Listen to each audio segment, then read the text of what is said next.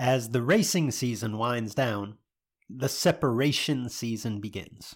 Now, when I say separation season, I don't mean the season to separate yourself from racing, although that's exactly what many of your competitors are doing.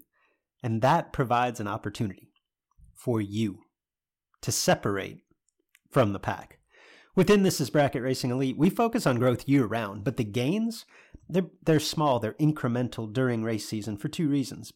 Number one, because your attention as a racer is split, right? You've got upkeep, maintenance, travel, all the things involved with the racing season, in addition to a focus on your own growth.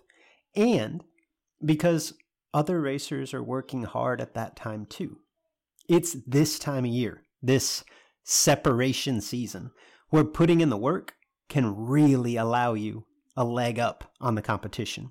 If you're serious about doing just that, and you'd like to surround yourself with a group of knowledgeable trainers and accountable peers with the tools, the resources, the wisdom to help you take that next step, and perhaps even with the occasional kick in the pants to keep you on track, This Is Bracket Racing Elite is the answer. We've helped thousands of racers just like you take the next step toward becoming the best version of themselves on the racetrack. Elite can help you do the same. Enrollment is open as of Monday, November 27th, and it closes December 8th. Learn more at thisisbracketracing.com/elite. Today's podcast is presented in part by the IHRA Summit Sportsman Spectacular. New for 2018, the IHRA Summit Sportsman Spectacular will be contested at Maryland International Raceway August 24th through the 26th, featuring a $10,000 to win Saturday and $5,000 to win Sunday format. By pre-entering the Saturday race for only $150, you will receive entry to Sunday's race for free. In addition, today's podcast is brought to you in part by This Is Bracket Racing Elite. If you're an open-minded racer with a desire to improve on the track, This Is Bracket Racing Elite can provide the tools to help you do so. And it's all that we know, it's the way of life. Give all that we got, right at a time. Do whatever we gotta do, we never know if it's our one last ride. If you want some, come and get some. Hello, everyone, and welcome to the Sportsman Drag Racing Podcast with Luke and Jed. I'm Big Jed Jared Pennington. He's Cool Hand Luke Bogacki. If you're a regular listener, thank you for your patronage. If you're new, you'll probably catch on soon enough. Our goal is to shed some light on the events, news, and issues in sportsman drag racing and the stars within it. Big Jed, my man. What's up, Luke? Man, I'm excited. We got a big show on tap. Big, jam-packed show. Hopefully we can fit this into not much longer than an hour. We've got what everybody's talking about. We've got the pride and joy of the Sportsman Drag Racing Podcast. We got JJ's Top 10 coming on. I know you fired up about that. Yes, jacked. Got this week's edition of the BTE Who's Hot. We got a lot of results to cover, and we'll try to condense it as much as we can. We'll talk national event in Seattle, NHRA Divisional up in Division 1 at ATCO. IHRA made its way to Pittsburgh, Producer Mark's home track, and two big events in Michigan, one on the top bulb, one on the bottom bulb. We will be joined later in the show by Chris Stine. He was the big winner at Stanton, Michigan in the World Super Pro Challenge, took home $50,000 for his efforts. Look forward to having Chris on the show. We'll finish up with what's on tap, and we'll close this thing out, Big Jed. Without further ado, we got a lot to do, man. Let's get into it with Producer Mark. You gotta hear this. This week on What Everyone is Talking About. All right, Luke, it's time to talk about what everyone is talking about. And, you know, these things are starting to get a little more traction. No split finals. That seems to be something that everybody's loving. And you never really know the story about why a split didn't happen, but we got a big no split final that we want to talk about this week, and that was Nick Bauman getting the win at Keystone Raceway Park over Andy Conrath in the Summit Sportsman Spectacular. Now, Nick came from the no-box side, entered the top bulb side, I think, somewhere around 5 cars, and made his way to the final round where he collected a $10,000 payday to go on top of the $1,000 payday that he got for being the last no box car standing. So big win for a no box guy. And then, when you put it all together and it's a no split final, it just seems to get a lot of attention. It is the year of the no split final. That's becoming a trend. It is the year of the no box guy just rolling through everybody. How many times that happened this year? A lot. Yeah. I mean, we're talking, obviously, Kevin Pollard, obviously, Nick Baumann. I got a front row seat to watch Andy Schmall do it. There have been more. This is becoming more and more common, and it's awesome. Like you mentioned, Nick was not only bottom bulbing, he was deep staging. That was a rule revision as well that had created a little bit of a stir within these IHRA Summit Sportsman Spectaculars in the past. I think that's a good revision on their part. I know you'll attest to that, Big Jed. Great call. But yeah, to your point, the no split final, it definitely adds some intrigue to the storyline post race. In this instance, it's our understanding that the split wasn't even discussed, which I think is really cool. But it almost the story's almost better when somebody says, "No, man, I'm just taking my chances." You know what I mean? That adds to the storyline a little bit. But I don't care how that conversation goes down or if that conversation happens. When you got two racers staging up for the advertised purse that is a significant disparity as just about any big dollar bracket race is, that's fun. I think that's awesome. Yeah, it's a great time. Obviously gives us something to talk about. Social media blows up usually very heavily in favor of the winning racer. A lot of congrats and a lot of they get what they deserve, whatever, when it's turned down. But in this case, there was no discussion, and it's just really a cool final. Nobody did anything wrong. Nobody was a bad person or something that you want to talk about for, say, a no to a split, although that's not really a bad thing at all if that's the way you choose to race. This was just a good race between a bottom bulber and a top bulber, and the bottom bulber got it done and collected a nice big payday. So good for you, Nick Baumann. Yeah, and let's be absolutely clear here, Jed. As you said, if it's you and I rolling up for the final, and it's $10,000 to win and $2,000 to runner up, and I say, "Hey, Jed, what do you want to do with the money?" And you look at me and say, "Luke, it's $10,000 to win." I can't have a problem with that. That's what we all signed up to race for. Granted, it's been commonplace for years to cut that up a little bit, but I don't think that necessarily has to be the expectation. And if you tell me no, I don't think I have any grounds to be upset about that. We're just going to go race for the purse as advertised. Come on, Luke. I mean, that sounded good for the show, but I mean, really. I'm going to strap in and try to whip your butt, but whatever. If I lose, I get $2,000. So be it. I mean, if I said no and you got that win light, I'm sure there would be a little extra oomph in there. Look, I've been on every side of that situation, Jed. I have turned down a split and won. I have turned down a split and got my butt kicked. I have been turned down and won, and you're right, that does feel pretty good. And I have been turned down and lost. So it is what it is. Turned down for what? I'm with you. So Nick was the big winner there with the big payday and the no box bonus, which is a really cool thing that the Summit Sportsman Spectacular offers the bottom bulbers. But he was not the only winner. Sunday, Mitch Schomber, maybe Schommer, I'm not real sure, but either one is correct. Got the win over Steve Marinchek, which is a local racer there in the Pittsburgh area. Steve, guy's been around a long time, done it at a high level for a long time. So seemed to go really well. Producer Mark was there. He said that he didn't quite get the performance that he was looking for, but he said it was a very well-run race. The IHRA staff was very welcoming and nice to deal with. Had lots of giveaways and round prizes, and he highly recommends everyone listening to check out the nearest Summit Sportsman Spectacular. It's a really cool format.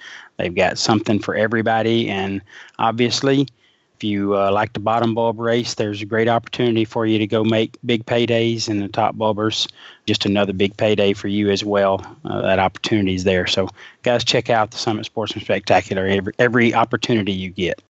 Yeah, and it sounds like they had a solid turnout up there at Keystone, which is great. Good to see that series getting a little bit more traction. Glad to see the weather finally cooperating with the IHRA, and look for big things to come there. We'll cover it as it happens.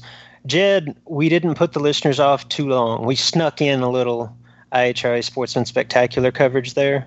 just to make sure that everybody listened to like the first 5 minutes of the podcast, because we know what they're holding out for. It's that time. It's that time again with the little golden voice of drag racing, JJ Oh, he Pennington. dropped it like it's hot. It's time for JJ's Top That's a 10. burn barrel It's time ticket for right JJ's Hide the sharp Top objects. 10. He's It's time gonna for need a JJ's 7 take 3, Top no 10. good. It's time for JJ's Top 10. It's JJ's Top 10 with JJ Pennington here on the Sportsman Drag Racing Podcast with Luke and Jen. All right, guys. Obviously, a very special segment each time we're able to do this for me, and I know Luke and Mark enjoys it, and I hope you guys enjoy it. But it's time for JJ's Top 10. We have our Sportsman Drag Racing Podcast correspondent on the line, JJ Pennington, joining us tonight. How are you, bud? I'm doing good. Doing good. That's a nice, simple, clean statement there, and it says a lot. You are doing good. And we're glad to have you on the Sportsman Drag Racing Podcast tonight. You got a nice big list for us tonight, don't you? Yes, sir. Are you back to school yet, or is that coming up? Not yet. That doesn't happen till Thursday. Thursday. Okay. So just you got a couple more days to savor, huh? Yes, sir. Awesome. Yeah, you know, this is not really, we didn't want to talk about this or wasn't planning to anyway, but my little guy's going into 7th grade, and he is going, that's a high school where we are. So he's going from the oldest and biggest kids in the school to being the youngest and smallest kids in the school. So, you know, we're hoping everything goes well here. This transition is going to be a challenge, but I know my man's up for it, aren't you, bud? Yes, sir. Even got a locker with a combination. Lots of things are changing in your life. Oh, big steps, big steps. Y'all remember that. You don't have big bushes at the high school, do you, JJ? Not that I know of. That's good. That's good. I know that the times have changed significantly since I was in high school. We're a little bit more sensitive. We're a little bit more caring these days. But when I started high school, I was a freshman in 9th grade, and the hazing or the orientation for incoming freshmen was there was a long row of tall, 5 foot tall bushes that lined the gymnasium. And if you weren't careful as a freshman, if you walked by there at the wrong time, you were subject to get bushed, which just meant that somebody picked you up and threw you in the bush. So I got really fortunate in Kennedale High School, not naming names. I never got bushed, and it was one of those things, like it was more of a threat than, like, I don't even remember anybody actually getting bushed, but we were all scared to death that eventually we were going to get bushed. So, JJ, I think you're safe, but if there are significant bushes in your area, steer clear. Yeah. And if you get thrown in one, just stay in it until they're gone. Don't come out mad. All right, bud, we got a lot to talk about tonight, so let's go ahead and get started. And I think we should lead off with the future of our sport, our junior dragster category. We got some big-time performances in junior dragster, so why don't you get started telling us about it at number 5? Number 5 is going to be Layla Dillman. She run it up the 13-year-old class at the ECF and run it up the Wally race at Crossroads Dragway. Oh, yeah, Crossroad in Terre Haute, Indiana. That was great performance by Layla. She's been performing really well lately, and a couple of big runner-ups, and I know that super big win's coming her way very soon. So good for Layla. How about number 4? Number 4 is going to be Shelby Todd. She won the Huddleston Junior race before the ECF and won the 6 to 9-year-old ECF championship. Oh, yeah, Shelby Todd with a great performance there. Won the Huddleston race before the Eastern Conference Finals, and then comes out in the Eastern Conference Finals, gets the 6 to 9-year-old win. Shelby's been driving really well this year and had a heck of a performance this month, so good for her. That's a memorable week right there. Yes, it is. All right, big guy, you're on fire right now. Give us number 3. Bruce Thaxton is going to be number 3. He won the Race of Champions race at Rockingham, was the runner-up at the ECF to Carson Emmett, and has been in 4 other finals since the ECF, and has been in 14 finals in 2018. Wow. Bruce Thaxton having one heck of a season in the junior category. That's he was runner-up in the 11-year-old category there, so that was obviously still got a lot of years left in his junior race, and that was a heck of a performance this month from him. And obviously been doing that all year with 14 finals. So big time performance from Bruce Thaxton. We are hearing about some great junior dragster racing. I'm looking forward to number 2, bud. Who you got? Number 2 is going to be Carson Emmett, who won the 11-year-old championship at the ECF in Bristol. Yeah, Carson having a phenomenal year. He's had a phenomenal career already in the junior category. He just, again, in the 11-year-old class, just does it again at the Eastern Conference Finals with the championship there. The guy just turns on win lights. So great job by Carson Emmett. He's our buddy. He's from Northeast Alabama, so we're happy to see Carson do well. But to say that name sounds familiar, JJ. He's appeared on this list before, has he not? He has. Yeah, that's what I thought. Jed, is it just me, or do you kind of get the same feeling like this is cool? Like I really enjoy shedding light on the junior dragster crowd, but there's a part of me that thinks 10 years from now, like we're going to have to deal with all these kids? Yes. Yeah. No doubt. and that trend will continue as we talk about who is number 1 on the list. Speaking of familiar names, bud, who you got? Gage Birch at number 1. He won all 3 of the races on Saturday at the Back to School Bash. Yeah, the Back to School Bash, Rob Reynolds put that on down at Emerald Coast Dragway in the Pensacola, Florida area down the Panhandle. Gage won the Saturday main event, won the Saturday high roller race, and then won the King Queen shootout on Saturday. 3 big wins on Saturday at the Back to School Bash. Gage, we talk about Gage in big cars when he gets the opportunity to race those. Obviously, a standout in the junior category as well, as he still has some eligibility. And man, did Gage ever show out down there at Emerald Coast. Big time performance from him. For those of you keeping score at home, that was Gage's 84th, 85th, and 86th wins of the 2018 season. That might have been a little bit of an exaggeration, but not much. Yeah, you can't be far off. But some big-time performances there in the junior category. Great to have them on your list, bud. Grant Cook was a standout as well, winning at the Eastern Conference Finals, and Skylar B won the fun race there at Bristol, an 8-round race with a lot of juniors in it. So a couple of guys that did not make the top 5, but very worthy of a mention. So great job by all those juniors on your list, and we have enjoyed shedding a little light on you. But now let's move over to the bottom bulb side, bud. This is something going to be fun for us to talk about. So let's talk about number 5. All right, number 5 on the bottom bulb side goes to Hot Rod Rodney Fincham, Fast and Fincham. He beat his son in the final round of a $3,000 Gamblers race at the WFC, and earlier in that day had a perfect run. Yeah, it was obviously the WFC is going to get a lot of attention here because we were there. JJ saw it with his own eyes, and it's special to us. But Hot Rod, not the biggest win of his career, maybe not the biggest of his month, but it was super special as he got the win over Jake Ball, his son, in the final of that Gamblers race. Still very difficult competition. It's a no buyback deal, and he made a perfect run, as JJ said, in the middle of that race, and then comes out and gets the final round over his son. It was very emotional, just an all-around good time. It was just a heck of a performance by Hot Rod, so glad to see him make JJ's top 5. JJ, guys, I will say we need to coordinate a little bit better because we don't need much excuse to have Hot Rod Fincham on the podcast. We should have got together on this and be like, hey, Rodney's on the list. Like, let's get him on because that's always entertaining. Yes, it is. And it would have made a great story, I'm sure. It's a footnote for the future. Yeah. Yeah, we'll do better. All right, bud, who you got on number 4 spot? Number 4 is going to be Justin Lamb. He won Super Stock at Seattle at their national event. Not much more we can say about Justin. I mean, this guy is just unbelievable, and there will be some discussion about him later on in the show. But just another big win from a guy that will give you the impression he didn't even really care about chasing the world championship or, what win lights he gets. He just goes, has fun, and tries to win every round. And the guy performs at a super high level every time out. So Justin, very deserving.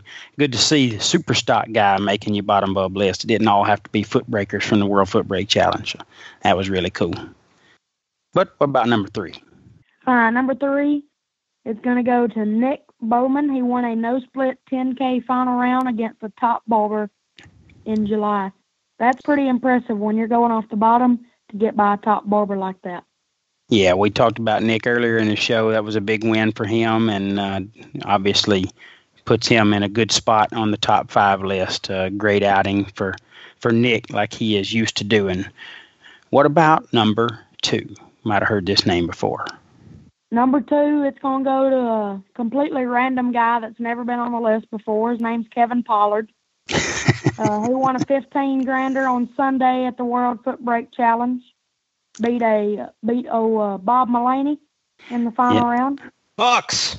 Yeah, Bucks for the final round performance there. It was good to see that. But Kevin Pollard just doing what Kevin Pollard does, turning on win lights everywhere he goes. And we're a little biased, but we think it's a pretty big stage for him to do that on a $15,000 win is kind of small compared to what Kevin's been winning lately, but I know he enjoyed it still, and it was fun to watch, and it was a very good performance, but still got a spot.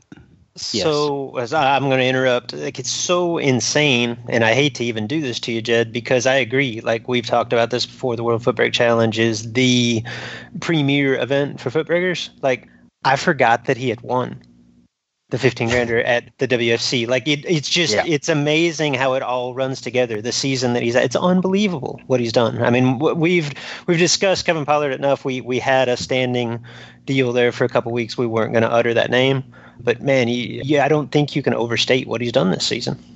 No, that's true, Luke. And it is easy for a win in the foot brake category, 15,000, to get lost in his accomplishments. So no offense taken there. That was it was a big day for him, but man, he's had a ton of those already this year and still got a lot of racing left.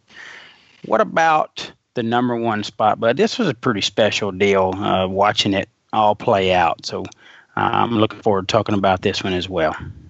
Real quick, before I do say who number 1 is, we can't forget that we had to get Lucas Walker to do Kevin Pollard's Winter Circle interview for him. Yes, Kevin, a very humble, soft-spoken guy. He is a big guy and wads himself up into that Chevy love and just kicks tail. But we did have to bring in an interpreter from the yes/no answers and really give us an interview. So thank you, Lucas Walker, for that. Who made number 1, big guy? All right, like you said, this is really special, especially for me. My good buddy Cody Barnhart comes out in Chance Likens' Volkswagen and wins the $15,000 combo on Saturday at the WFC. Yeah, that was a great day. Cody, in his familiar Camaro, was having some troubles. I mean, I say some troubles. That's really downplaying it. This guy had a ton of issues. They fought through every one of them, got the Camaro on the racetrack. Cody offered up his Volkswagen, tube chassis Volkswagen car for Cody to compete in on Saturday for that $15,000 prize. And Cody did what Cody does and just turned on win light after win light and got a huge $15,000 payday there on a big stage. His folks were there with him. Holly and Dennis were there to help him celebrate. He had a huge entourage in the Winter Circle celebration and just all around good feel for Cody Barnhart getting that big win and very deserving of being number 1 on your list. So, man, I'm already exhausted just from all these big performances, but we're about to really talk about some huge performances now, bud. Let's talk about the top bulb racers. There was a ton to choose from. So much that we've got a first for JJ's top 10 right here. And what is that? Ooh. For 5th place, we have a tie between Lane Ledford and Champ McCrory. Ledford won a $50K at the SFG Summer Shootout and semi'd at the World Super Pro Challenge and runner-up to his dad on the last day of the World Super Pro Challenge. That's pretty impressive. McCrory won a $50K at the SFG Summer Shootout as well. Yeah, Champ getting his name back on the list of big-time winners. This guy's won a lot of big races, some 50s as well. But I think he was a little overdue and got his name back on the list for $50,000 winner. Lane Ledford had to be mentioned here. This young man is, Luke, as you know, is performing at a super high level lately. Yeah, with that question. And I think it just speaks to the depth and the amount of huge money races, big dollar figures getting thrown around, specifically in the last month, as that's what JJ's top 10 is for the month of July. A, we couldn't narrow the field to 5. And B, the 2 guys that tied for 5th place each won a 50-grander and lost in the semifinals of a 50-grander in the same month. And they're 5th. Think about that for a second, folks. Yeah, that is kind of crazy. What's out there for the Super Pro racer right now? And speaking of, who you got in the number 4 spot? Number 4 is going to be Chris Stine. He won a 50K at the World Super Pro Challenge as well. Yeah, Chris, the big winner, as we talked about in the opening of the show, he will be joining us here in just a little bit to talk about that big day at the racetrack. Chris has had a lot of those, but this was super special. So, who do you have? Well, that's not very good for a father to teach his son to say, who do you got?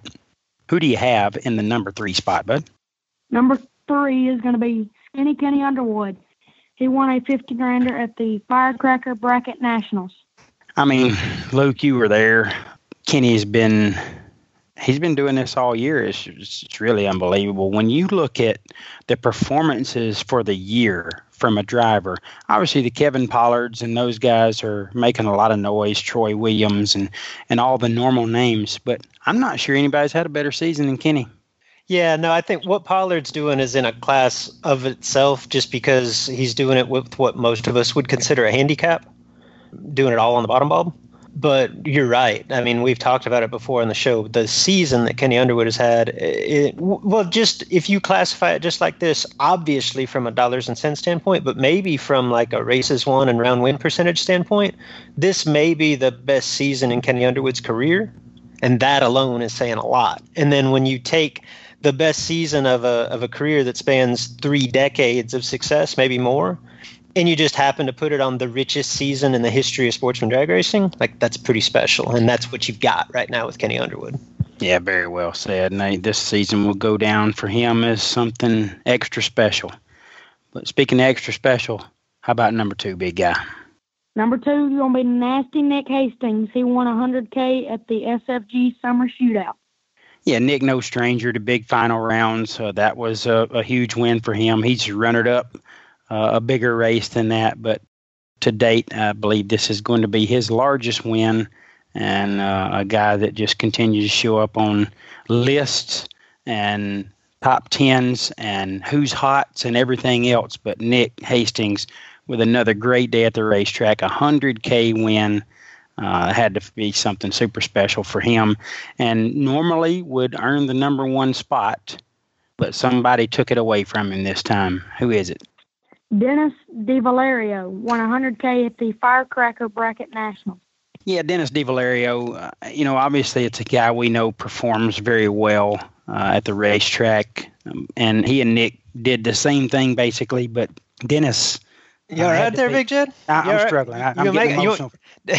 Go ahead, take it over. I didn't realize Dennis DiValerio was so near and dear to your heart. Yeah. No, yeah, I think what you're trying to say here is as bad and as biased as it sounds, like when most of us see Kenny Underwood's name or Nick Hastings' name attached to that $50,000 or $100,000 win, it's obviously still a big accomplishment. You don't necessarily blink an eye.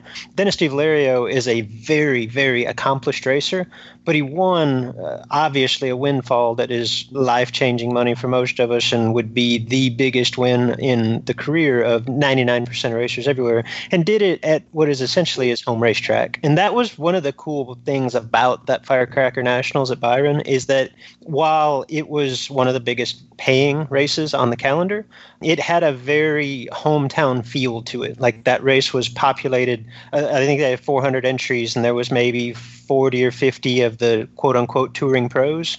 And the rest, which obviously it's a farce to say that Byron Dragway has 350 locals, but it was very Northern Illinois, Wisconsin, Minnesota crowd. You know what I mean? Like it was a different feel than your average, $50,000, $100,000 race. And the locals acquitted themselves very well.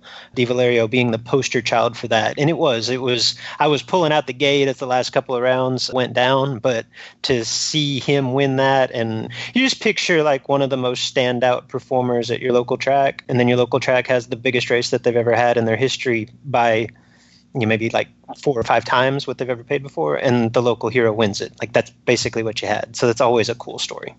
Yeah, the story is definitely what put Dennis at the top of the list. My apologies for I never just totally went down like that on the podcast. I've done it on the mic before at the races, but I'm just glad to have you back. Well, it is great to be back, and you stepped in there like a pro and took that over. You said exactly what I wanted to say, and except you only said it better.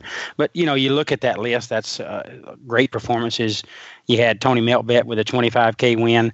You had Dave Angeli with a great month. G Unit Greg Kaufman with big win. Peeps with a big win. Ken Jones had a $26,000 payday at the shootout that you had, the door car shootout that you had at I-57, Luke. So, I mean, just Jason Hoff. You just look down the list. There's so many huge performers, but those guys. Time out. Enough with the summer door car shootout stuff. Like, we expanded this to 6, right? And we couldn't get Tony Melveld in there with the buggy? Yeah. JJ, come on, man. We talked about Tony. It's not my fault.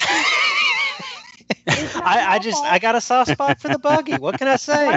Blame it on Daddy. False information. I didn't get that. He didn't even say anything. I was getting to it, JJ. I'll always blame it on Daddy. Don't worry about that. I'll get to that. Well, and I should take the blame. That's my fault. I do obviously help JJ put this list together, and Tony Meltbat should have gotten more consideration, but at least he got an honorable mention. Well, I'm sure he appreciates that.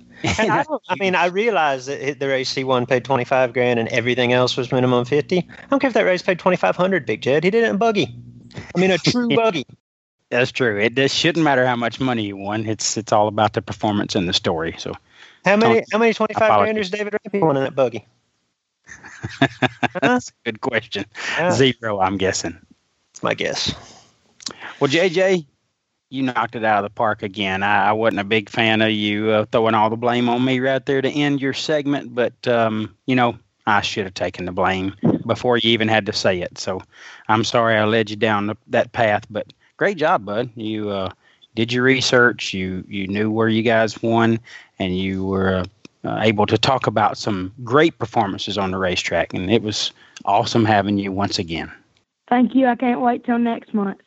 Well, that makes at least 2 of us, and I'm probably hoping for more than that. So, I think I speak for everyone on the line now. There's 4 of us can't wait to get back. And come on, you guys can play this humble pie bit all you want.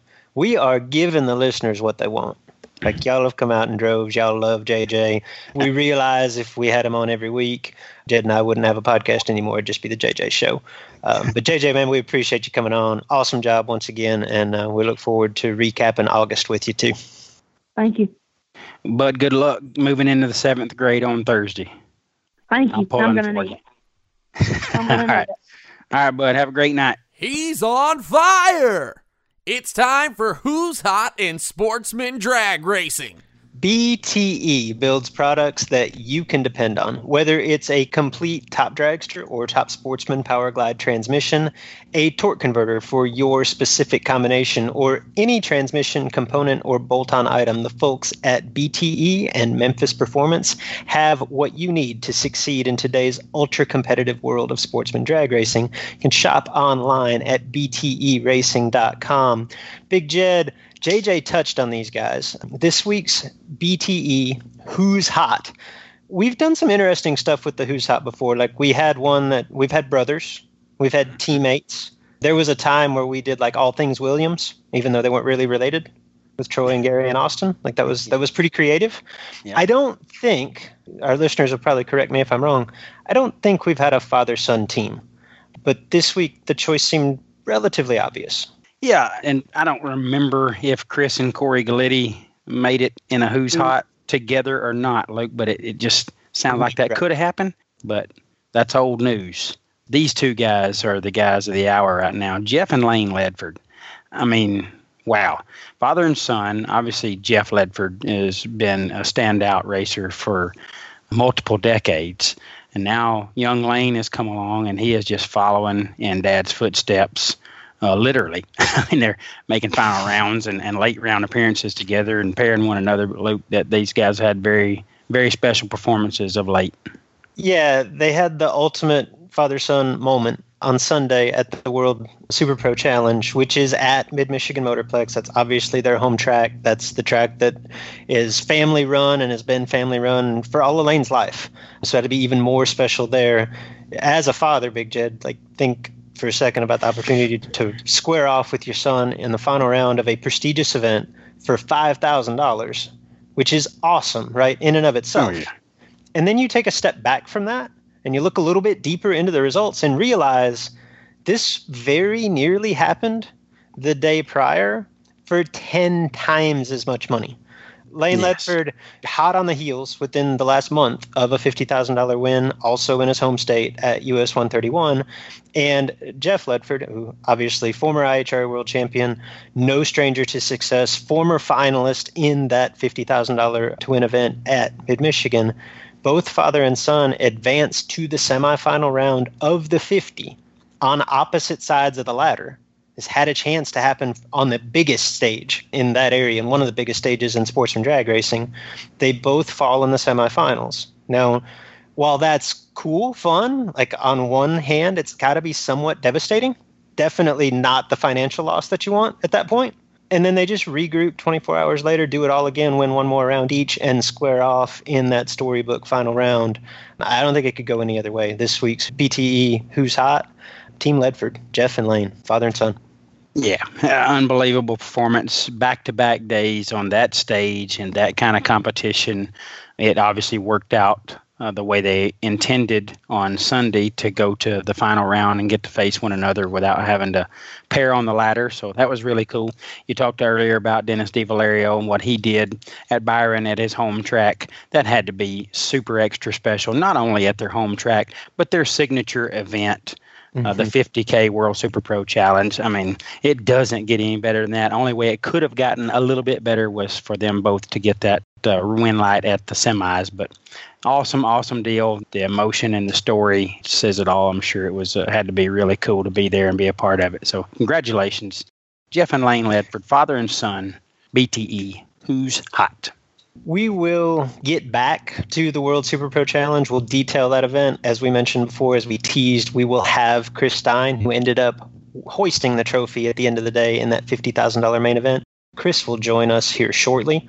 But first, Jed, let's go across the state, back to US 131, where the same weekend as the World Super Pro Challenge was going on up in Stanton, they had the Bottom Bulb Bash down there in Martin. I know you're the bottom bulb guy. You're the resident bottom bulb expert. I'll let you take this one because I know you want to. Well, I do. I'm very excited about this one in particular. Brian Cerruti got the Friday win over himself. This is just a week after winning the modified category and runner-up in top at Dragway 42's $2,000 to win points races that was very well attended. So Brian Cerruti on fire, as always. Great to see the folks at Martin, Michigan at US 131 give the bottom bulb guys a big stage to race on in the same state that the World Super Pro Challenge was happening on. So congratulations, Brian Cerruti. Run yourself in the final is a really big deal, and then coming off a great performance the week before makes it even extra special. Saturday and no box was Steve Collier over Caleb Ellison. Again, two guys that I think we've talked about very recently. If it wasn't last week, it might have been the week before. Winning and runnering up races, going to big final rounds. Steve and Caleb just standout performers always on the bottom bulb. Great job by those guys. The Master Junior Dragster category was Peyton Jimenez over Allison Mutchler. The Mutchler family, everybody knows, is well known up in that area, so I'm sure Allison's tied to those guys, Tracy and the gang. Advanced/beginner junior dragster combo was Evan Mutchler over Connor Jensen. So that was good to see that happen. And on Sunday, Luke, the no-box race was won by Al Bruchart, and that was over Donnie Hagar, which is Ron Hagar's son. Ron, many time big buck champion, and Donnie following in the old man's footsteps. Donnie, talented young racer, master junior dragster, was Seth Jimenez this time over Sammy Perrone. And advanced beginner junior dragster combo was Mary Stewart over Braden Peters. So it looked like they had a great race there at US 131 and some big time winners.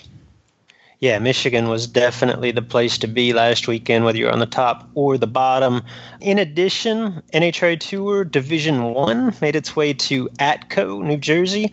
From a points perspective, Big Jed, nothing really jumped out to me there. Our buddy Steve Sisko got a win in Super Gas, which I thought was worth mentioning because he was driving what I guess you would call like by today's standards, a non-traditional Super Gas entry. He was driving, I believe it's Scotty Albrecht's father's Camaro, which I believe is a back half car, big block, but I think it runs like 150 miles an hour or something, which is fast, but not by today's Super Gas standards. And it just goes to proving what we've known for years, Jake Jed, that Cisco can drive anything in any class. Like that is one talented dude that his show doesn't get on the road like it used to. He's super accomplished. He's won a number of big dollar bracket races. He was the NHRA Super Pro World Champion a few years ago, won the Pomona runoff and everything. But Cisco, I know that he's been an NHRA winner on the bracket scene. He's been an NHRA winner in Super Street.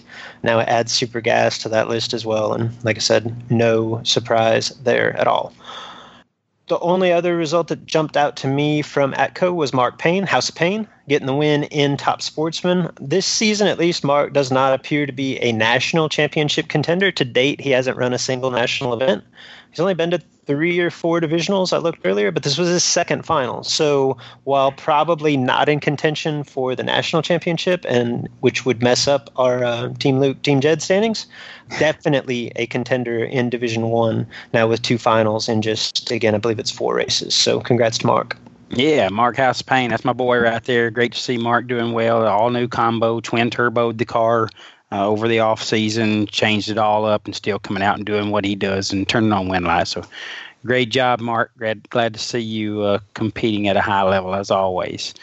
Luke, the NHRA Northwest Nationals happened in Seattle, Washington.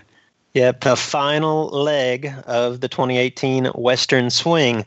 And it was just a brief 22 years ago that Steve Kastner really put himself on the national radar with back-to-back wins on the Western Swing. He won Super Comp at Sonoma and Seattle in 1996.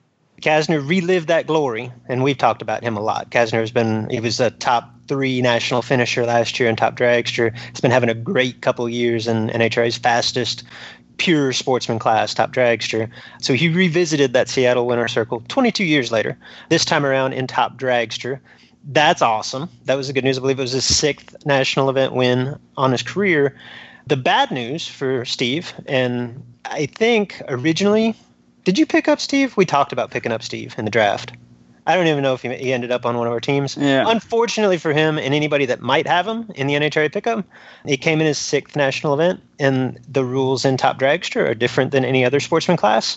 You get your best 3 out of 5. So while this is a great win, Steve's hoisting the trophy, he's taken home all those contingency checks.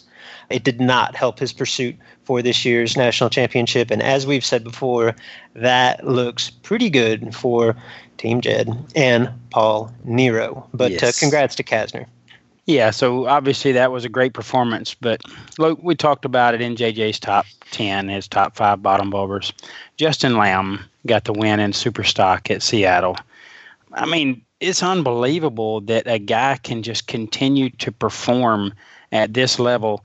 We all sit back and look at Drag Race Central and we see a 50 or 60 light and we think, there's nothing to that class. I can go win. Well, it's a lot different when you took your time trial at 9 a.m. yesterday morning and it's 1 p.m. tomorrow and you're running first round or whatever round.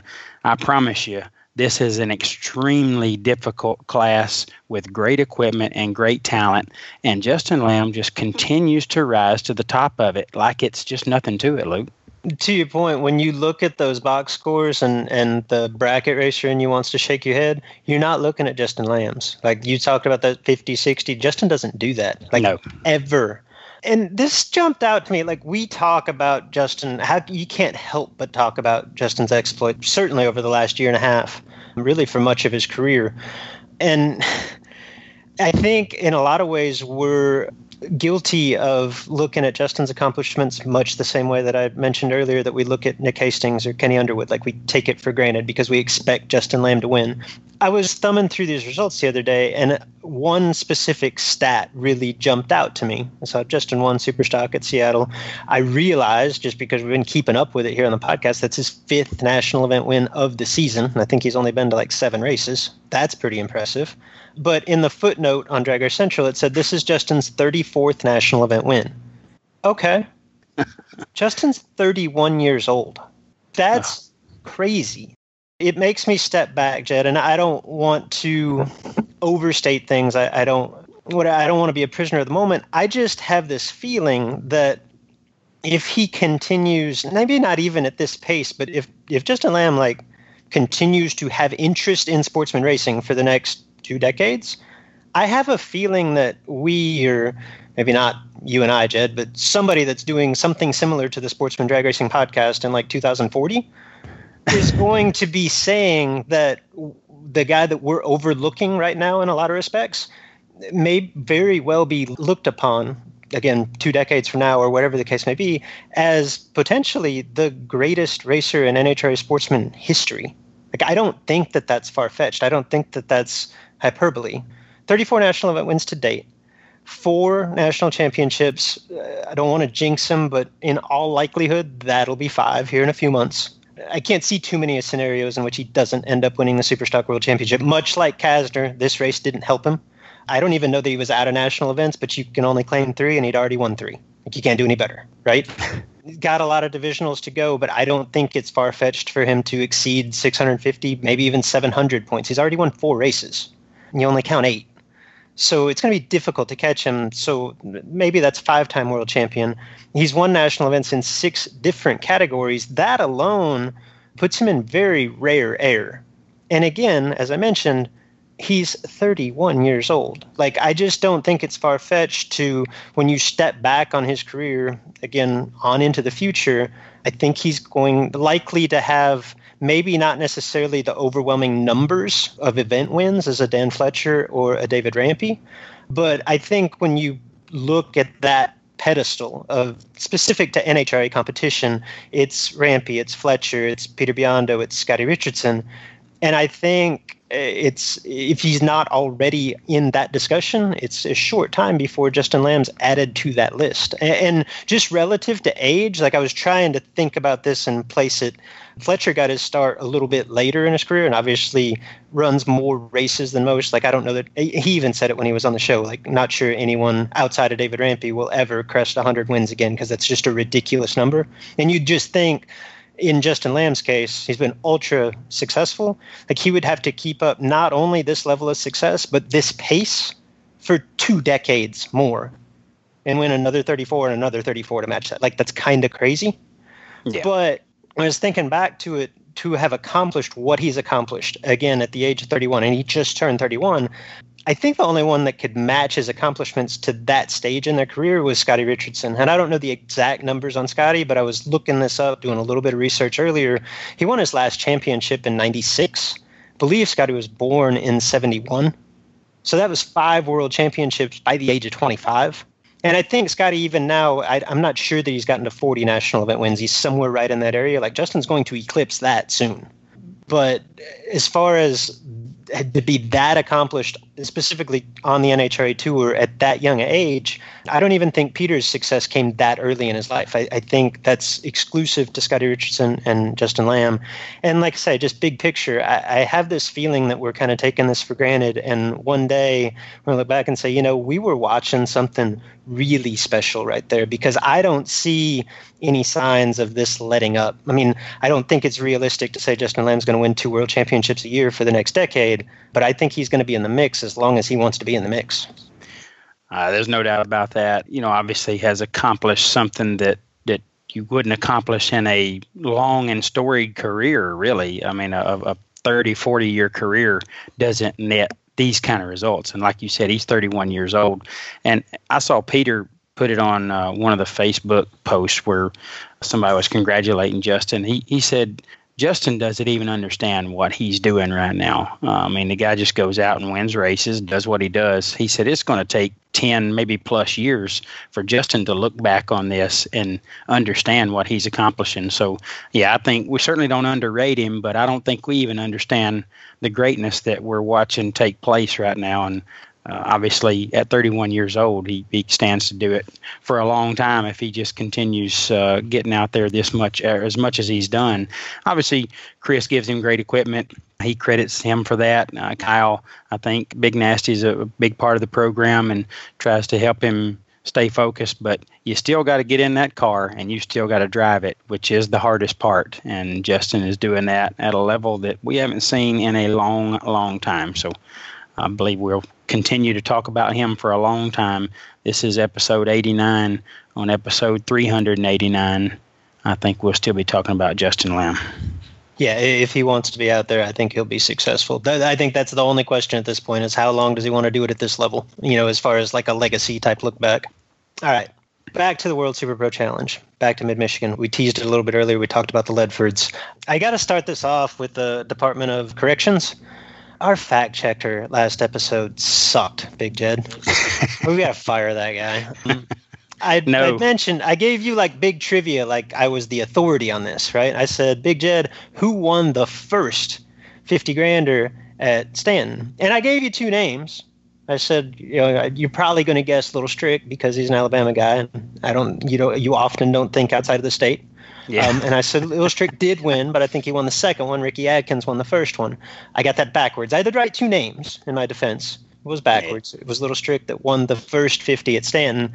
And it's not like you could say, oh, that's pretty good, Luke. It's not like I had to be Lewis Bloom to figure this out, right? It's on the flyer. Look at the flyer. It gives you a list of the winners. That does help. Not rocket science. So anyway, apologize to Little Strick. Shame on me for not knowing that the first one come from Alabama. That's poor state recognition on my part. So I apologize to Strick. Alabama sportsman drag racing history for 1,000, Alex. Yeah.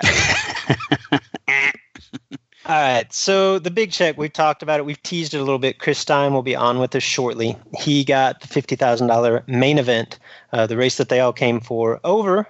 Friend of the podcast, Troy Williams Jr., who just continues to have an incredible 2018 season that just footnotes an incredible career in big dollar bracket racing specifically. So I did see, at least in my opinion, Troy won the internet a little bit. Did you see his post following the $50,000 runner-up? I did see. That just knowing the history, and Troy and Gary, obviously brothers, and there is no bigger supporter of one another, but as I think is just natural, there's a little bit of sibling rivalry there.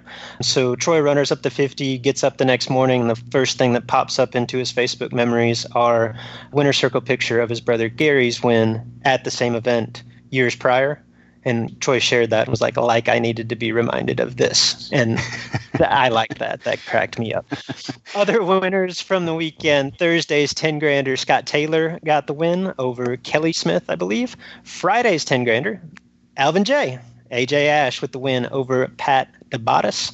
And then we talked at length about Sunday's $5,000 to win finale that had Jeff Ledford, the quote-unquote old man, showing the kid a trick or two, getting the win over son Lane Ledford. So, Jed, I don't know if you have much else to add from Stanton. I think the man, the myth, the legend can shed all the light on it that we need to have. We're bringing Chris Stine on now. He is the latest $50,000 winner.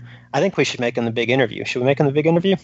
No doubt. I'll be all about that Wally. I'll be all about that Wally. I'll be all about that Wally. Then I came for the gold. It's time for the big interview on the Sportsman Drag Racing Podcast with Luke and Jed. All right, guys, as promised, we have the big winner from the weekend. It's great to be joined by Chris Stine here. Chris is a multi-time Big Buck winner. and the guy that is the man of the hour, the latest World Super Pro Challenge $50,000 paycheck. Chris Stine, thanks for joining us tonight, man. How you doing? Oh, we're doing good. Thank you guys for having me on. We appreciate it. Yes, sir. It's our pleasure. Are you even beginning to get used to getting introduced like that? It's starting to sink in a little bit. I keep looking at the winner circle picture sitting on the shelf here at work and the Happy Gilmore check. So I'm starting to believe it every day that rolls by. Well, for good reason, man. Congrats. As a just a very special, awesome day at the racetrack that not many people get to enjoy. So I'm sure you're soaking it all in. No, we're definitely trying to. That was kind of one that I wanted on the mantle, just the history and prestige. It's a little different than it used to be, maybe, but I grew up listening to everybody talking around here about the 50 at Stanton. So it was one we wanted on the shelf for sure. Yeah, that's been a big deal for a long time. Now, how far you actually live in Indiana, correct? How far are you from mid-Michigan? We're about 3.5 hour tow up there to the track. Yeah, not bad at all. So, Chris, we got a little background on your racing program, and you've obviously got awesome equipment today. It took you to the win, and we've all seen, that Huffer go real fast down the racetrack, but it didn't exactly start that way. No, Luke knows most of the career. We definitely didn't start out that way. We started on an extremely minimal budget when I was actually a senior in high school and bought I couldn't tell you. There was never a chassis tag on the thing, but probably somewhere in the early mid-'80s hardtail car, and it went through several reiterations of design and updates. But it served its purpose. We learned a lot and raced local with the car on a budget we could manage at the time. And like I said, kind of cut our teeth and learned the ropes with it. Yeah, no, and like you said, you did a lot with that race car, not only in terms of on-track success, but like it seemed like every time I saw you, it had undergone its latest update. You know what I mean? Like you made that last a long time and did a lot with seemingly a little. And I was actually texting back and forth with our mutual buddy Kurt Harrington this morning. I mean, like, you got any dirt on Chris? Like, what can I get on him? And you already addressed the one question that he really had for you, was just who built that original dragster of yours? Because apparently no one knows. No one knows. Where is that car today? It was the great mystery, and a lot of chassis builders looked at it and said, I got a couple ideas, but I don't know for sure. So it was always just a mystery car. Definitely a far cry from your current diamond machine that is immaculate, top to bottom. Yeah. Well, we appreciate that. We kind of take pride in trying to keep it clean and make it it might not stand out, but we try to keep it clean and still worthy most of the time at the track. So Dan builds awesome cars, and I wanted one of those things for a long time. Just took a long time to win enough and save enough to get there, I guess. If it doesn't stand out by looking at it, it certainly stands out when you mash the loud pedal, because it don't sound like all of the other ones at the racetrack for sure. Yeah, we're a little on the obnoxious side. But Chris, you've said openly and honestly that you'd been in a slump coming into Stanton. Tell us about that. You care to elaborate on that? No, yeah, just completely inconsistent reaction times, kind of lost on the starting line. Was kind of used to a whole lot of success most of last year and the beginning part of this year. Came home from the Powerball race at SFG in April and just never really felt it there. And I actually joined, give Luke a little plug, I joined Elite, and I'm not a major contributor on there, but I'm a major reader. And if nothing else, it's nice to watch KB and Luke on there discuss some of their own personal struggles and realize that even the superheroes of the sport go through a lot of the same things, and that helps mentally big time, just to realize that guys like that have the same struggles. So Superhero, Jed. Did you hear that? I did hear that, and I couldn't agree more. Chris, walk us through a little bit. I mean, the big day, at least at Stanton. I know you have won on a big stage before. I know you've won at Kentucky. You've won at the Fall Fling. Just from a dollar standpoint, and obviously, as you alluded to earlier, from a prestige standpoint, like this was a big race. It's a big race for anybody, but specifically to someone that grew up where you grew up. I don't know, maybe some of the emotions of the day, and maybe if you want to do a little bit of round by round, kind of take us through it.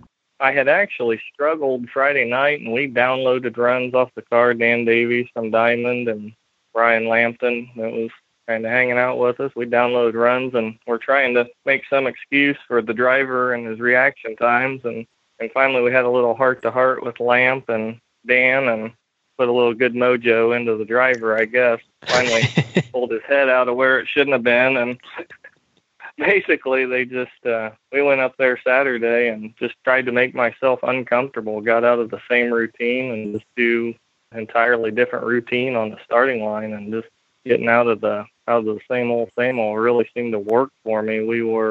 I was actually a lot more nervous for like the first 2 or 3 rounds. I really didn't want to give them the $300 buyback very well, first or second round. So were you able to avoid that?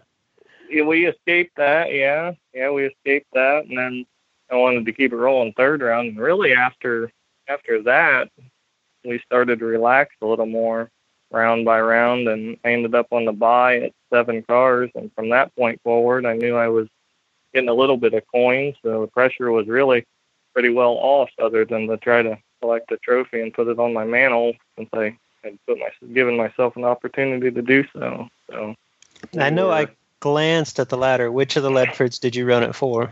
I ran Lane, and that was probably the only race, honestly, that I was a little bit doubtful of going down track towards the finish line. I was not real comfortable with my position going down the track, but he ended up going 3 thou under, and I was 3 thou above, and it worked out in my favor. So nice. One of the things that I always say, or whether it's me personally or interviewing a winner, like I feel like when you win really any race, but specifically an event of that magnitude, everybody says like you got to get away with one. I kind of look at it in both directions. I feel like if you come out on top of that race, 9-round race against some of the best racers in the country, there's always that one round somewhere, or there's typically that one round where you kind of got away with, like a run that you made that probably might not have won the other 8 rounds, and it happened to be in the right place at the right time.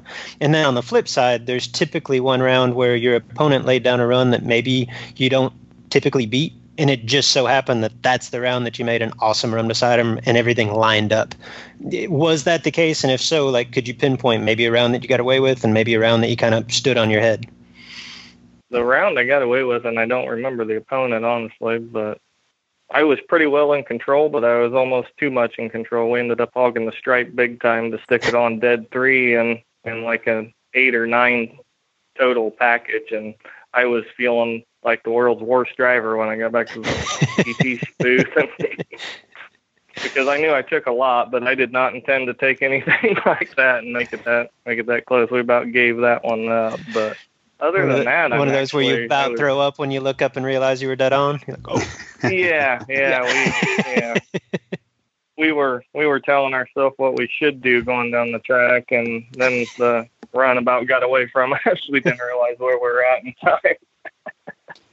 But that was really the run I got away with. And as far as, I guess I can't really pinpoint any runs that were really tough. I will say that probably the coolest part of it was having Troy Williams Jr. in the final, and actually we had a pretty good race. I was 5, he was 6, and he went down there and scrubbed some ET off, and I dumped with him, and it worked out in our favor. But it was really, really cool to race somebody of that magnitude in the final for $50,000 and come out on top. That was probably the highlight of the day, truthfully. Yeah, it had to be. And you touched on it earlier, Chris. You said, like, when you got past third round, you was like, okay, let's keep this thing rolling, let's move forward. But is that the point, or at what point did you allow yourself to really believe that you could win the 50? Really, when they came on the PA and told me that I had to buy at 7, and that was one of my worst lights of the of the race at 009, and at that point my buddy Lampton was still in, and he was 009 too, so we just had the discussion that there was no way that was good enough for either one of us to get the bye, and then they tell me I'm on the bye, and that kind of, when you're down to 4 at that point, you feel like you got a pretty legitimate shot. Yeah, that had to feel really good. The last bye, no matter when it comes, is the best one to have. So that was, I had to feel great. Absolutely.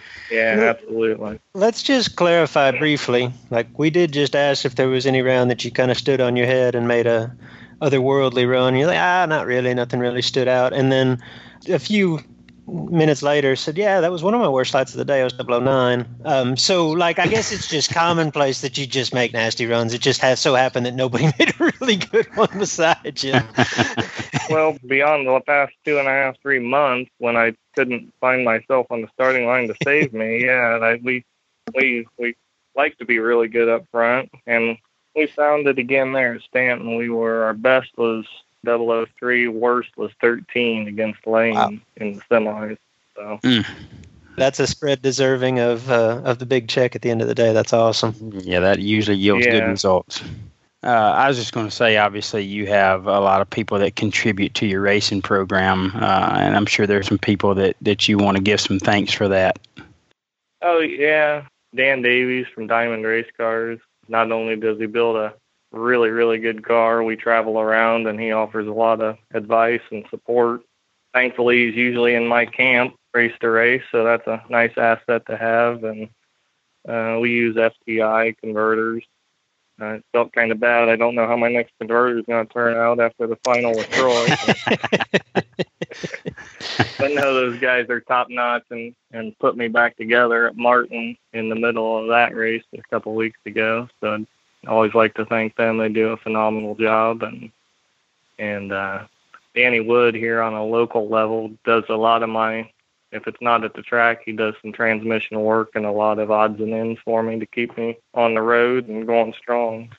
Yeah, we got to have that support, and I'm sure there's a crew member or two maybe that contributes as well. Yeah, definitely. My girlfriend Nikki is a big part of it. This year we've had some transitions in our business at home. She has to stay home for a lot of these bigger events and kind of man the store, but she's a lot of help regardless of whether she's there or not. So. Yeah, got to have that too. Chris, you just won the 50 grander at Stanton, Michigan. I know you're not going to Disneyland. Where to next? We are off to Dragway 42 in the morning for the SFG race this weekend. Looking for the back-to-back. Trying the back-to-back. I don't know. The odds of that are got to be minuscule somewhere, given the quality of the participants of both events. But we're going to give it a shot and see what happens anyhow. That's very true, but I will clue you in on one thing. Your odds of going back-to-back are way better than anybody else's. Yeah, you're absolutely right there, yeah. Yeah, that's a really good point.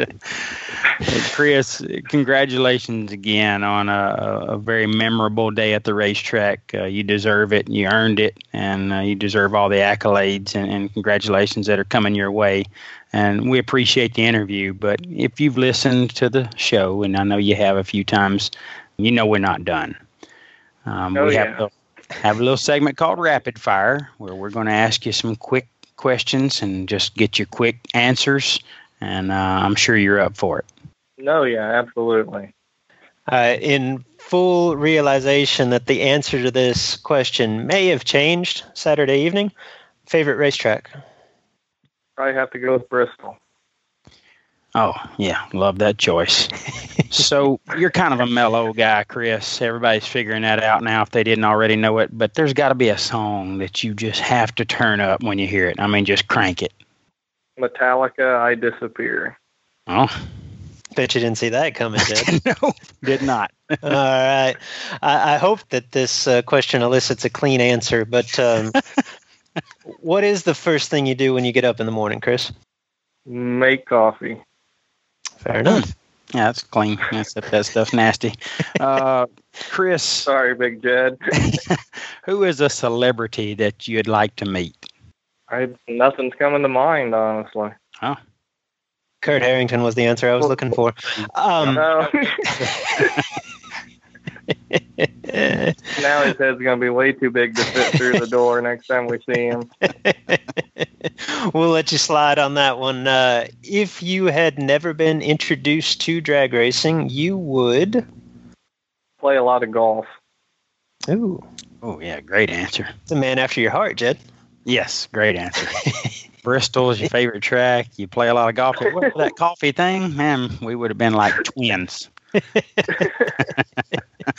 Chris, we appreciate you participating in the Rapid Fire. Thank you for the interview. We appreciate your time. We know you're trying to get ready to go try to do it again back to back. We wish you a ton of luck over at the next big race this weekend. And again, thank you and congrats. All right, I appreciate it. Thanks again for having me on. We really appreciate it. Come out like the world champ. You've been waiting all winter long, hearing them go on and on. I want to thank everybody for tuning in. To make sure that you're the first to know when next week's episode is available, subscribe. And you can do that on Google Play. You can do that on iTunes. You can do that wherever you are accessing our show today. Just subscribe. That way that you know that you have got the latest edition of the podcast. You'll be the first to know. And do us a favor. Tell your friends about the podcast. Get your track involved by broadcasting portions of the Sportsman Drag Racing podcast over the PA on race day. August the 24th through the 26th, the IHRA will bring their new Summit Sportsman Spectacular to Maryland International Raceway. Now, the main event will be Saturday's $10,000 to win race, while Sunday will pay $5,000 to win. Both races allow electronics. The no-box entries will be kept separate until one remains. That racer will receive a $1,000 bonus on Saturday and a $500 bonus on Sunday. If that racer is an IHRA member, they receive a bonus of $500 more. Now, this event will provide a little something for everyone. They have Ironmen, they have big checks for the winners, there will be round prizes, contingency, a golf cart race, and my favorite, the Racer Appreciation Cookout. Pre-entry is only $150 for the MIR event, and that will run until August the 13th. Pre-enter now at ihra.com. In addition, today's podcast is brought to you in part by This Is Bracket Racing Elite. And Jed, I just want to take a minute to brag on my guys and gals. What a weekend for This Is Bracket Racing Elite and our members. You just heard from Chris Stine. Biggest win of his career, $50,000 win at the World Super Pro Challenge. In addition to Chris, obviously he's an elite member, as he mentioned. Ryan Warder, who's a fairly new member to the group, earned his first NHRA national event win in Stock Eliminator up at Seattle, at the Northwest Nationals. Ryan has had a heck of a season, and his versatility is on display with that win in Stock. He's picked up a couple of divisional crowns in Competition Eliminator. James Rutherford, another one of our members, top sportsman runner-up at Seattle. Dave Barcelone, another member in Superstock, was semifinalist. He lost to Justin Lamb in the semis by 1,000th of a second. Two of our elite members, Brandon Fanensteel, who we've talked about before on the show, and Dustin Shore, squared off in the final round of a $5,000 to win race up at Eddyville in Iowa, with Brandon taking the win. Dallas Page, who we've had on the show before, Armed Forces Racing. I'm sorry, Dallas Page. I got confused because I got Dallas Page and Jeff Lambert. Both been on the show. Dallas Page, who has been on the show, drove to the first final round appearance of his young career at Music City over the weekend. So super happy for Dallas. Jeff Lambert, again, Armed Forces Racing, advanced to the semifinals at Greer Dragway. That's his home track. And by advancing to the semis, he retook the season-long points lead. And my wife, Jessica, back-to-back semifinals at I-57, made awesome runs all day before falling to Donnie Ellis in the semis here at home. Now, like, big picture, is Elite the sole reason for these racers' success? No. Is Elite a small part of it? We would like to think so. If you want to reach and expand your potential on the racetrack, This Is Bracket Racing Elite can help. You can check it out at thisisbracketracing.com.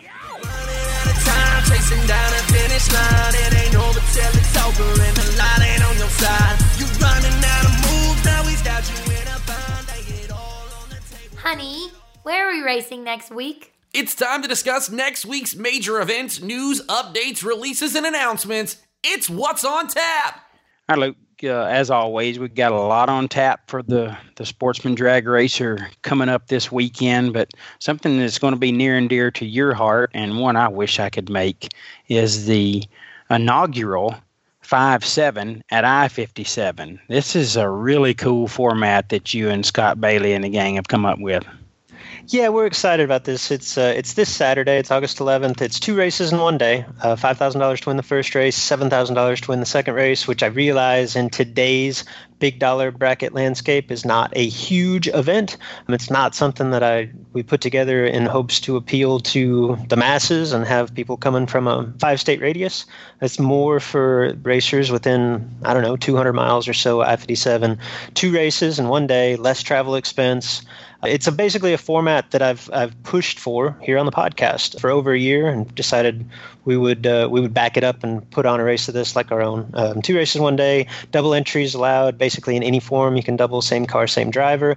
Buybacks can be limited or completely eliminated based upon the car count, basically just to make sure that we can get the whole race in a day and to keep expenses to a minimum as possible. It's basically our sequel, Jed, to the Jeg Summer Door Car Shootout, with one exception. You can bring your dragsters. Dragsters welcome at I-57 Drag Strip this weekend. Purse, as always, 100% guaranteed. And as has become the staple of our events, Big Jed, we expect a huge spectator crowd. We actually took a lot of the effort that we put into prize packages to award to racers at the Jeg Summer Door Car Shootout, and we're doing it for spectators. We are giving away a ton of free stuff to every spectator in the gate. We expect to have that place jam-packed Saturday night, which from a race standpoint, A, it allows us to put on a little bit better race because some of the profitability comes from the stands. And B, it's just, as you know, Jed, a cool atmosphere when you get to race in front of a jam-packed house. And that's what we try to provide. Yeah, you haven't raced in front of a Saturday crowd like this at your local drag strip at just a bracket race. So go enjoy yourself. Take a few extra bucks. Buy plenty of lemonade. It's delicious. And just like Luke mentioned, this is contrary to the Summer Door Car Shootout. You can bring your lawn cars, and it's open to everyone. So you guys get out and enjoy this race. Luke, I wish you guys a lot of luck. I know it'll go extremely well. And on top of that, August the 10th through the 12th is the Colonial Classic by our friends at Loose Rocker Promotions. It's presented by Calvert Kettlecorn. That's at VMP in Dinwiddie, Virginia. The boys at Loose Rocker always do a wonderful job. So get out and check out that event if you're in the area. The 9th through the 12th is the SFG Buckeye Bracket Bash at Dragway 42. That's where Chris Stine is headed. So if that makes you go a different direction, I understand. That's in West Salem, Ohio. So go get after Chris and everybody else that's going to show up. It'll be a big crowd. And August the 11th and 12th is the NHRA Division 5 Lucas Oil Race at Brainerd International Speedway. So the zoo will start getting warmed up at Brainerd, Minnesota this weekend, Luke.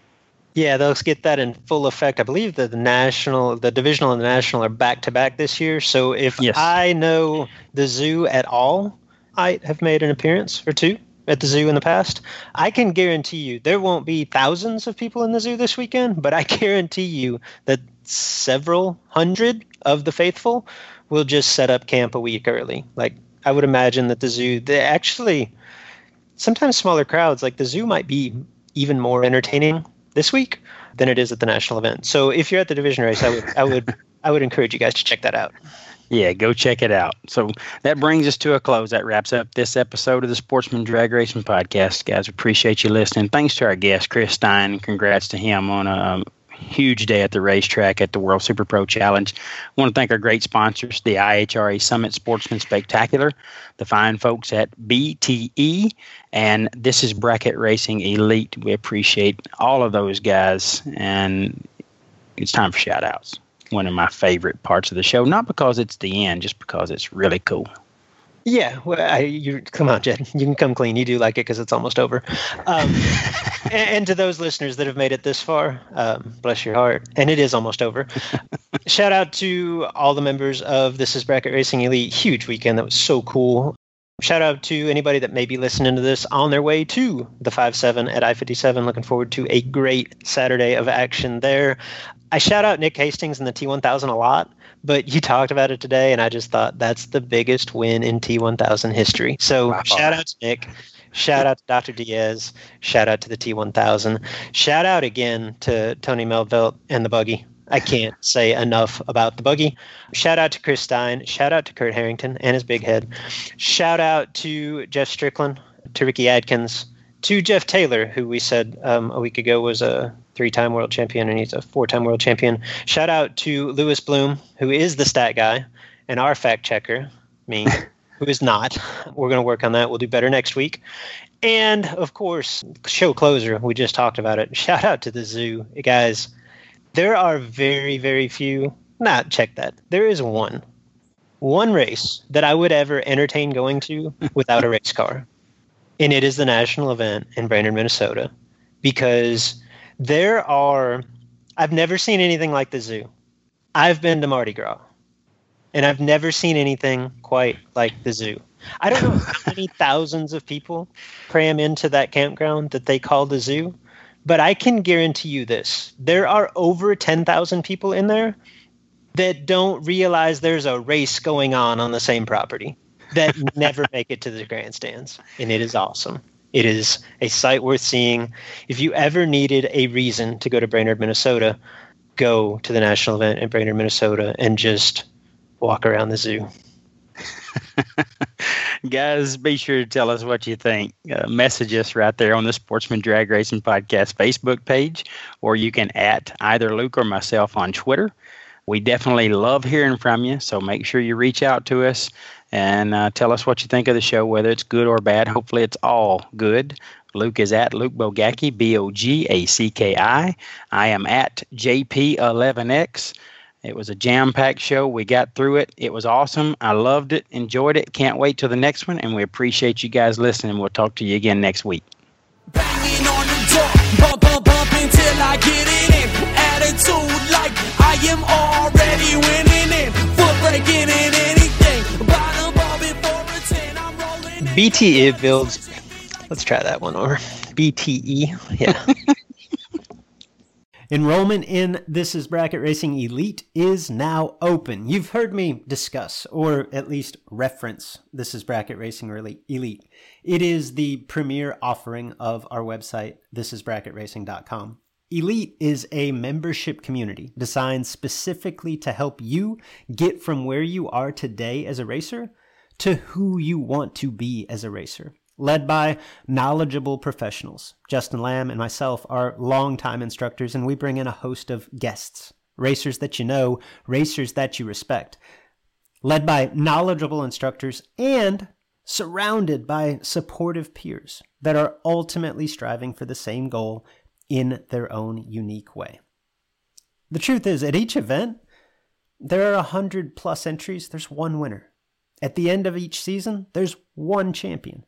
That feeling, not so much the money, not so much the trophy, that feeling of achievement, that sense of accomplishment, that tip of the cap from your peers, that's why we do this. You can dream of that feeling all you want, or you can take action, take steps toward becoming that racer. If you're ready to take the first step, This Is Bracket Racing Elite is for you. Enrollment is open now for a limited time. Learn more at thisisbracketracing.com/elite before we close the doors again on December the 8th.